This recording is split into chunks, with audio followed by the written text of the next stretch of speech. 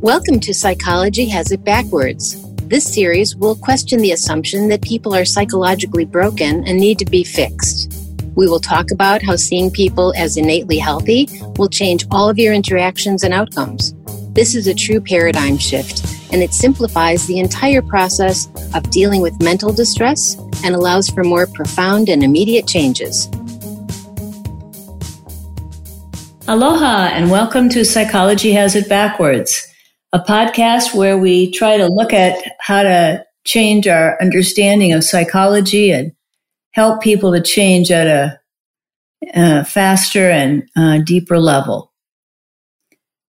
So today, I'm here with my brilliant and magnificent friend coming to us from the cold, Judy Sedgman, Pittsburgh, Pennsylvania, where there's kind of a cold rain. Yeah. It's actually cold here today.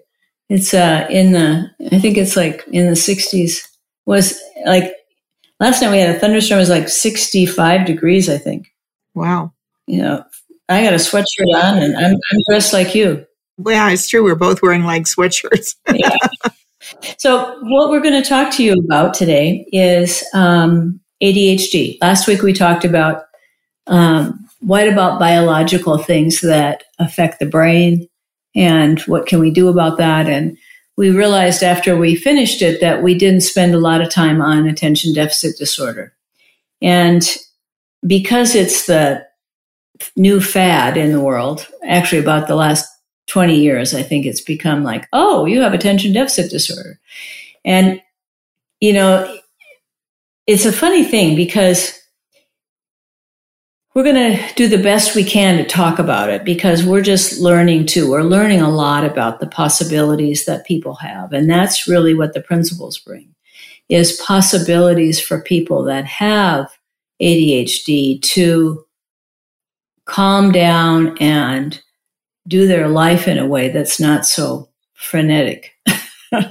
Because when people have ADHD, their little minds are going all over the place and their thoughts kind of, they describe it like they're watching TV and they keep clicking the channel. So the channel keeps changing. And it feels like they have no control over their thinking at all. And they try to manage their thinking quite a bit. And then they'll have times when they're like so focused on things they can't give it up. So like people that get really caught up in video games, like kids will be on video games forever, but they're able to focus and they're totally present in the moment when they're doing that. So we were looking at this on how we talk about it, because I think that partly when things get out into the world, it becomes part of the normal conversation with people. People say, oh, I'm a little ADHD. And because we all are a little ADHD when our minds are going really fast, you know, when we're not listening, when we're not, when we're trying to do like three things at once, we get so overwhelmed in our own minds. And it's feels like when that happens, you kind of know something's malfunctioning, right? So people that have it really try hard. I mean, many of them just, they really try hard to focus and to get things done. But the trying is thinking. And so they start thinking about how they can't do it.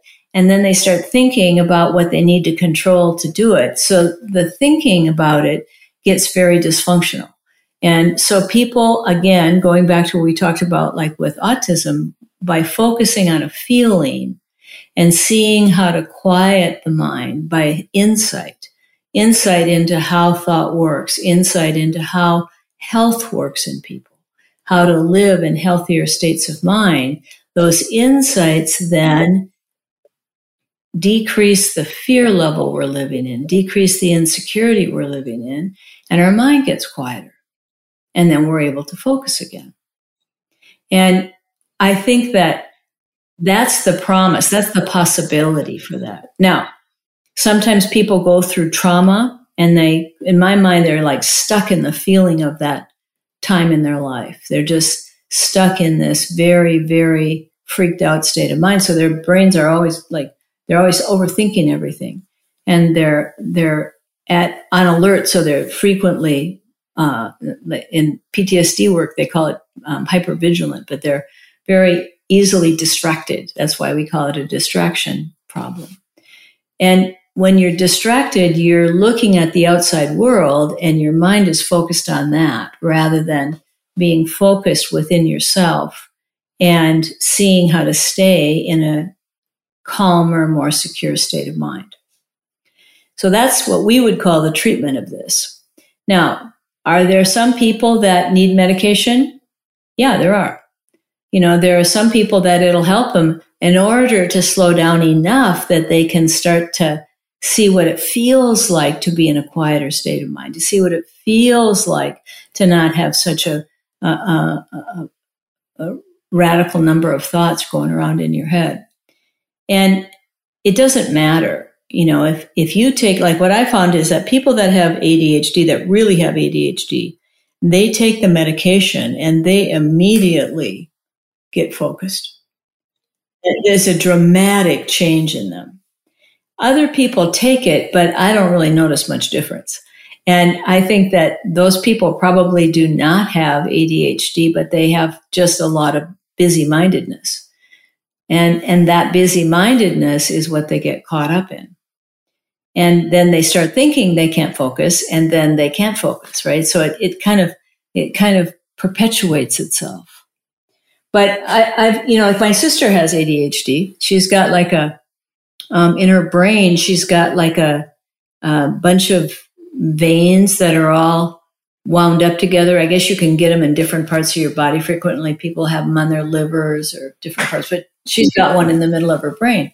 And she didn't know it. And they did a CAT scan of her brain and came back and told her, well, you have kind of like this hole in your brain. And she came back, she says, I told you I had a hole in my brain. And but, it's there. So that there's something biological, I think, that kind of does it. So she has a hard time focusing. She's very dyslexic. She's like dysfunctionally dyslexic. And yet she's very bright and she's very charming and she makes it through life like she's a ballerina. And you'd never know this about her because she just lives in a healthier state of mind. So I think that one of the things that happens, though, is when we live in a world where we're taught to be thinking all the time. And if you're smart, you do it very effortlessly. So it becomes like a crutch instead of really helping people to see that that's just a side tool that we should be using periodically and not the main thing that you do in life. That's a lovely way to put it. I was the years that I was on a faculty of a medical school. I was part of my work there because I was doing this work was to be a mentor to students who were struggling with, who were in academic trouble. And basically anybody who's failing in medical school is not bright enough to do the work because it is so competitive to get into medical school that if you get in, they're positive that you can do the work. And so they're always, the big effort is never to fail people out. That's, like in regular college, you fail. In medical school, they always look for something else going on.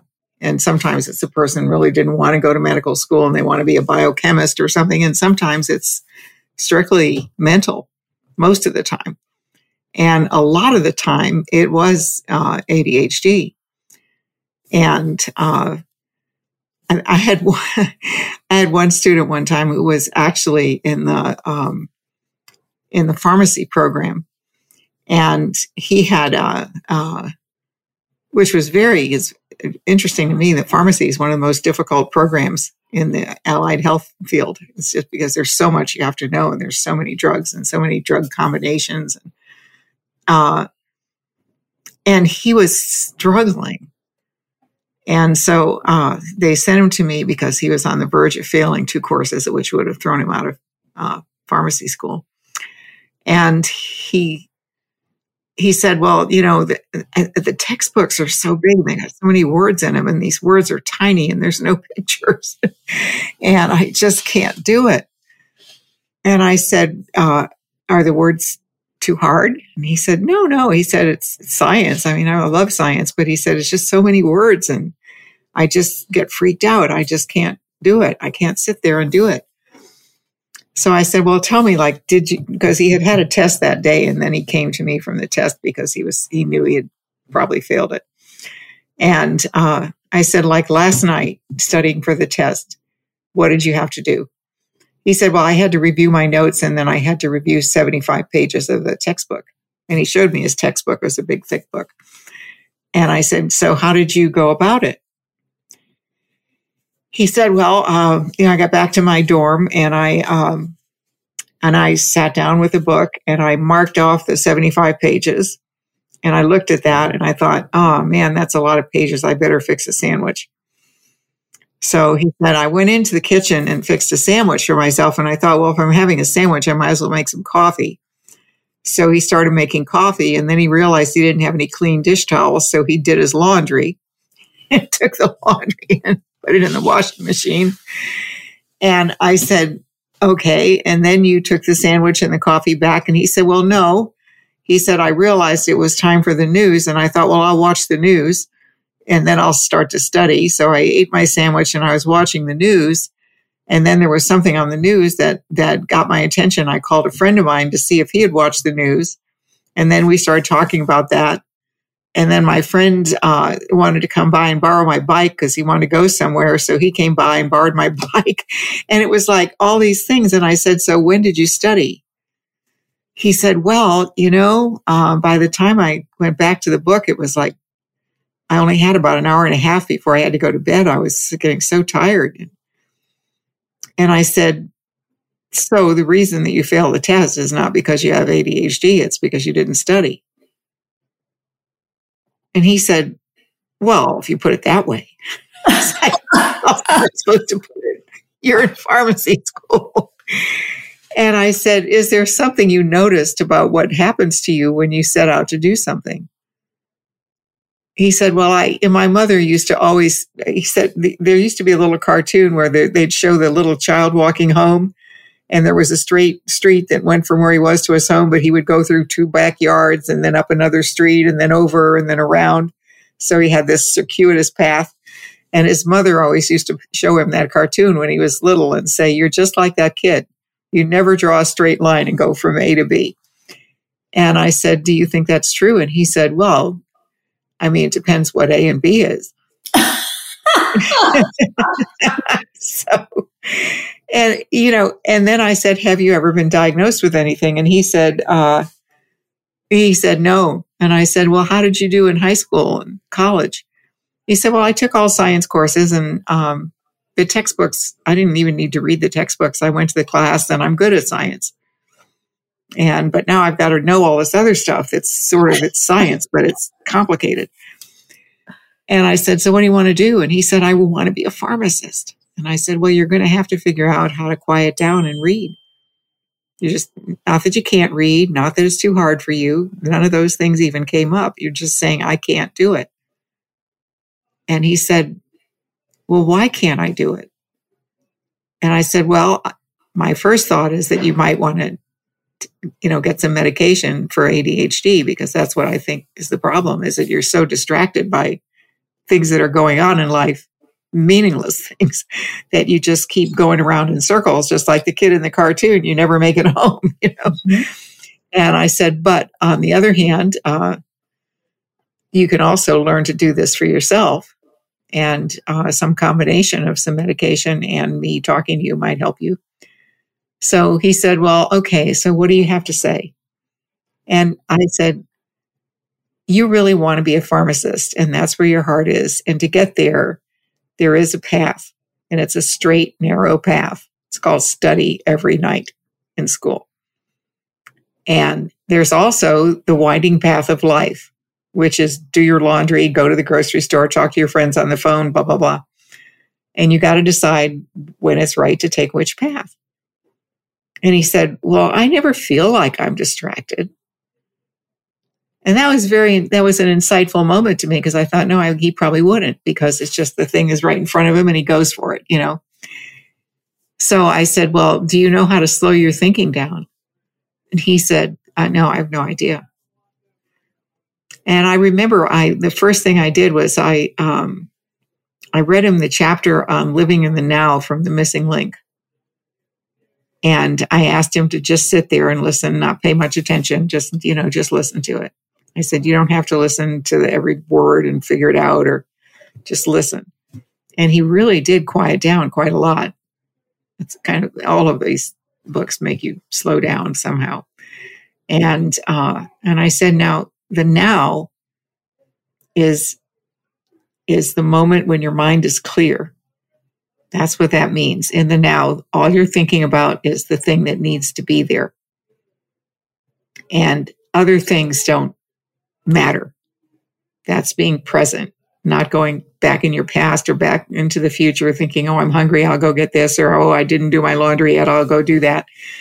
It's just I'm studying for my test. That's what I'm doing now. And I used to take walks with him. He couldn't sit still very well, even in my office, but fortunately, it was fall. It was really pretty out. And I would take walks with him. And we'd walk in, there were paths and places to walk that were pretty. And all I did with that young man is get him to be more reflective and more contemplative. And I think he did get some medication from his doctor. I never really asked him. I told him to go to the doctor, and I'm sure he probably did get some. But he actually came alive. It was really a beautiful thing, because he started doing well in school, and then he saw his goal of being a pharmacist starting to come into reality. And on top of that, everything was getting done, and he couldn't figure out how that was happening, because he wasn't running around in circles, starting this, dropping that, doing, because the problem with thinking too fast is you try to do too much too soon and never finish anything. And, but that was a big learning experience for me, because it dawned on me for the first time that people don't realize what they're doing. It seems normal to you if you're in the habit of multitasking or having 16 things on your mind at a time, or doing this or that. You think that's normal for you. You don't see anything wrong with that. And when I pointed it out to him, he was like, "Yeah, doesn't everybody live that way?" And I think that was a really humbling moment for me, because it made me stop and think of how many things do I do that I probably aren't working for me, that, if I could calm down some more, I would do them better. And there were things, trust me. Yeah, well, that's for sure. That's the whole beauty of this, is that we're always evolving, but the answer is always the same for everything, isn't it? It's like all the different diagnoses and problems that we have, the more we can quiet down and look within, like we're the person observing ourselves, right? Instead of living in what we're observing, that it allows people to then do something about it. Because most people come and say, I can't stop my mind, but they're trying to think about not thinking. And of course, that just makes it worse. It's just like adding oil to the fire. And then it gets hopeless, because you're trying so hard and it gets worse and you can't do it. And then you get frustrated and you just want to give up, And as people quiet down and they start to listen, because listening is also very hard when you have attention deficit disorder. Like your mind's all over the place and it's really hard to stay focused. But just working on that and taking it a step at a time and knowing that that's possible, because most people that have attention deficit disorder have things that they do obsessively, right? Like they get locked into playing a video game and they'll do it for hours and hours and hours. So the truth is that you can focus, and that focusing when you're like, to me, it's like the computer in your head connects with the computer on the screen. And when you have that connection, you're able to be present in the moment. But if you can do that, then you can do it anytime. You just don't see how to do it yet. And that's, I think, the possibilities that people have. We have to look at it. If you can do it here, you can do it anywhere. Instead of like, oh, I can do it here, but I can't do it here, because we're looking at the content of what people are thinking about. And instead of seeing that they have health before that, we just write it off like, okay, this is a disorder of the brain, and you just have to medicate it and, understand there's some things you won't be able to do because you can't do it. So we give people extra time to take tests. And I mean, there's some understanding coming about this, but the more we learn about how our state of mind affects our brain, the better results we're going to get with that. Because that's, like I was just telling you that I have this, we have a substance abuse program, and most of the people in the substance abuse program are on meth and methamphetamine. So they're already speeded up quite a bit. And then they take meth, and they're like, very hard to focus. Like frequently we would do a group, they come in and they're like walking around in the, because it's all online. And they'll like make dinner for their kids and bathe their children. And, they're just like all over the place. And they walk around. So the screen like moves away. I get car sick. I got to tell me, I'm getting car sick here. You got to come back and sit down. Right? Because they're so hard to just listen, just to relax and listen in the moment. And so this young man was coming to see us for about 8 months. And during that time, his mind never quieted. Now, that's unusual for us, that somebody would come for treatment that long. And, come to find out, no, he wasn't clean from methamphetamine. He was still using on the side and getting his brother to give him some urine to pass the test. And I was going to send him to get evaluated to see if he had attention deficit disorder, because according to my test, he was clean from drugs and his mind was not quieting down. And the only understanding I could come to was, oh, this must be because he's got attention deficit disorder, a bad case of it too. And so it's funny because when I found out he was actually still using, I was so relieved, because I thought, oh, this might be the one thing I can't help. I can't do anything with. But when I found out he was still using, I was like, oh yeah, no attention deficit disorder stuff for you, buddy, till you get calmer. And now I'm onto him, right? So I know what he's like, because he got put in jail and he was off the drugs for 4 or 5 days. So I could see what he looked like when he wasn't on drugs. So, I mean, that's the other thing, is people like drink excessive caffeine, they take drugs, they do all kinds of stuff, and then think they have attention deficit disorder, rather than really living in a healthier place and seeing how what you're doing to yourself affects your little mind. That's a great story too. I had a young woman one time who had been flew through medical school, passed everything. She was an honor student, but she couldn't pass the licensing test at the end. So she couldn't get her medical license. And that just doesn't happen with somebody who flew through medical school with no problem. And I said, what seems to be the issue with you? And she said, I get so worked up. She said, it's not like you can't study for it. It's like everything you ever knew about medicine. I said, well, that's the point. You're going to be licensed to practice medicine. You can't walk around with your textbooks. By this time, you know it. So you shouldn't even have to study for it. That's not what you do. You prepare yourself differently. She said, oh, I can't do that. She said, I'm just driven to distraction. She says, I get all my textbooks from all the years in medical school and my notes, and I pile them up, and then I start trying to read them. And she said, I go to take the test and I start throwing up, and I can't stop throwing up, and I have to not go to the test. And I said, okay. And I said, what if you just figured, okay, I flunked this thing twice now. So I'll give myself another shot at it. And I don't care if I pass or not. If I don't pass, I'll just go be something else. And she said, well, I can't do that. My parents paid all this money for me, because she's like all worked up again. I said, well, you haven't got much choice here, because you twice now you've gotten all worked up and gotten your mind going a zillion miles an hour. She said, yeah, I know I was a little ADHD before, and now it's 1,000 times worse. And I said, well, you've gotten yourself going so fast that the only way you can slow yourself down is not to give a damn whether you pass the test or not.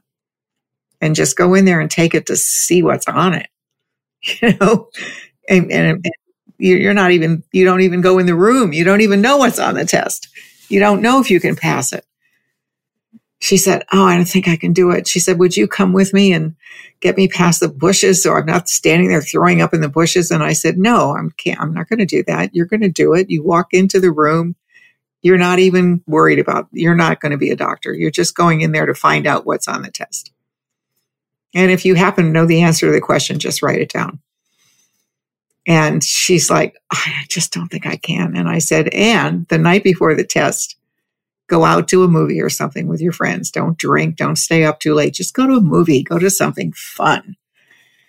She's like, oh my God, I can't do that. I have to study. I said, you cannot study 4 years of medical school in one night. And well, so she finally, her parents were like, do what she says, because she told her parents, she said, I've got this crazy woman talking to me that tells me I don't have to study. Well, her parents knew that. So they said, oh, just do what she says. And if you don't pass, now you can just do something else, work in a hospital somewhere. And of course she did. She passed the test. And she got out of there. She didn't think she'd passed, but I said, go ahead and answer the questions, because, it's how you'll know. But, you don't care, because you're probably not going to pass. Don't worry about it. So she answered the question. She passed the test. She's a doctor. But the thing about it is that a lot of times people who tend to think fast anyway, so let's say they think of themselves as many people do, somewhat ADHD or sometimes ADHD, they use that to get themselves revved up when they have something important to do. And that's what she was doing. She was thinking, well, it's going to, I can work fast. I can do a lot of things at one time. I can do all this stuff. And then she would get frantic because she couldn't do any of it, because you can't do 4 years in one night of study. And then she would forget everything she knew, because what you know is there, but you can't access it when your mind is working on your problem. I can't pass. Your mind has to be able to access what you've already known. And I thought is so interesting how that works, that people who do well in school are not people who cram the night before the test. They're people that just learn things incrementally, store it away, and trust that it's there.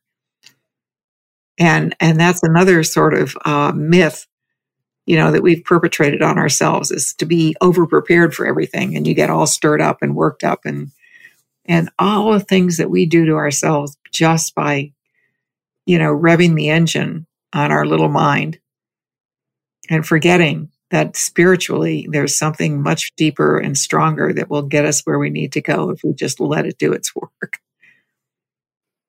Yep, that's where the possibilities are. I think that we're pretty primitive yet in understanding how it all works.